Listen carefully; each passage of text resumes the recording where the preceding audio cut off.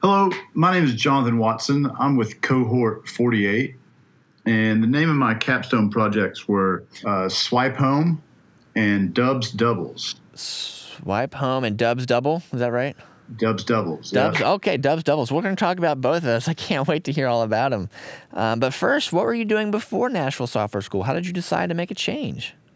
Like probably many people in my cohort, we were all impacted by COVID, and especially me coming from the concert industry. All my gigs tours were shut down and taken away, and I don't know, just had a bunch of time to think, and I don't know, decided to go after something that might be pandemic proof. Kind of hard to take away software, Absolutely. That's a really smart move, and we have been impacted in ways we never thought we would. That's true.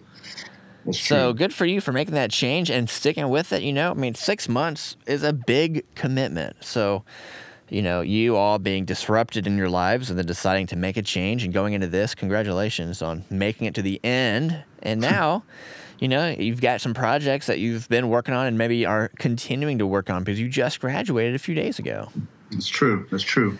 So tell me a little about your projects, starting with maybe your front-end capstone. What is it, and how did you build it? Okay, so my front-end capstone is Swipe Home. It is a house-finding app that's similar to Tinder.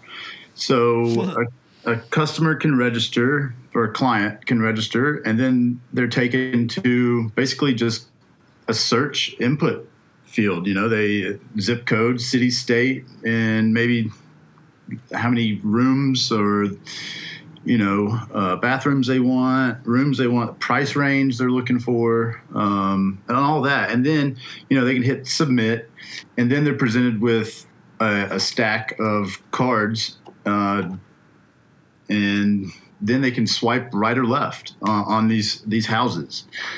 Swiping left will just remove them from the list, but swiping right will actually favorite that house and add it to a list of favorites. And then, once the user has gone through that stack of cards, or they've got enough houses that they favorited, they can go and look at that list of favorites. And from there, they can click on it, and then they're presented with a more detailed view of that listing. They'll get like a actual Google Maps. I implemented the Google Maps API for that, so that the address could, it be zoomed in on like where the address is on the map. And yeah, that was a pretty neat little app. I also built a chat functionality inside it so that a realtor could talk to the client, or if the client just wanted to reach out, just whatever. Yeah. So there was some chat functionality there. That's awesome. And so, the ultimate goal is just to make that process a little bit more fun, it sounds like. And especially in Nashville or Tennessee market, really. There's so many people moving here. Right. So I love it. So anything else you want to add on just a technology standpoint of how you got this all to work the way you wanted it to? Yeah. So I implemented a couple different external APIs. I used a real estate API that I found through Rapid API. I implemented the Google Maps API, like a native JSON server that I built. Yeah, it's just a React app. Boom. How about your other project? Let's talk about that one. All right, so this latest one, Dubs Doubles, this is my server-side capstone. It's a full-stack application built with React and Python and Django for the back end. It is an app that would enable customers of my hypothetical cheeseburger company yes, to purchase burgers. Very simple. The conversion rate is pretty high. It's like 7 clicks from opening the app until you've got a burger in your hand. But basically, you go through, you sign in as a registered customer and presented with just 2 buttons. You want cheeseburgers or fries, and from there you're presented with a list, and you can add those to the cart.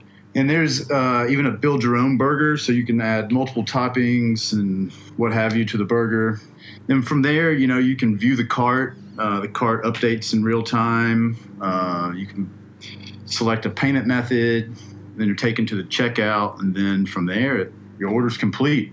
But the real part of the app that I wanted to explore was building an admin dashboard, so that me, the owner, the hypothetical owner, could actually go in and they could add products to the menu. They could take products off the menu.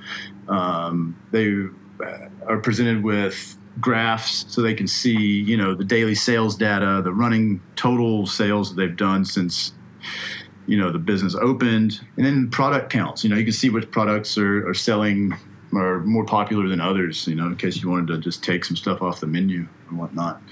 And yeah, it was React and Material UI with a chart.js NPM package. Then, the back end was built with Python and Django. I was making, custom SQL queries to get the actual data that I needed for these charts. That's basically that app. I love it. It makes me hungry too. So, as you're thinking about your experiences now, these last 6 months, what are you thinking you might want to go into next? What kind of work are you interested in based on what you've learned now this last little bit? I seem to be very interested in the front end.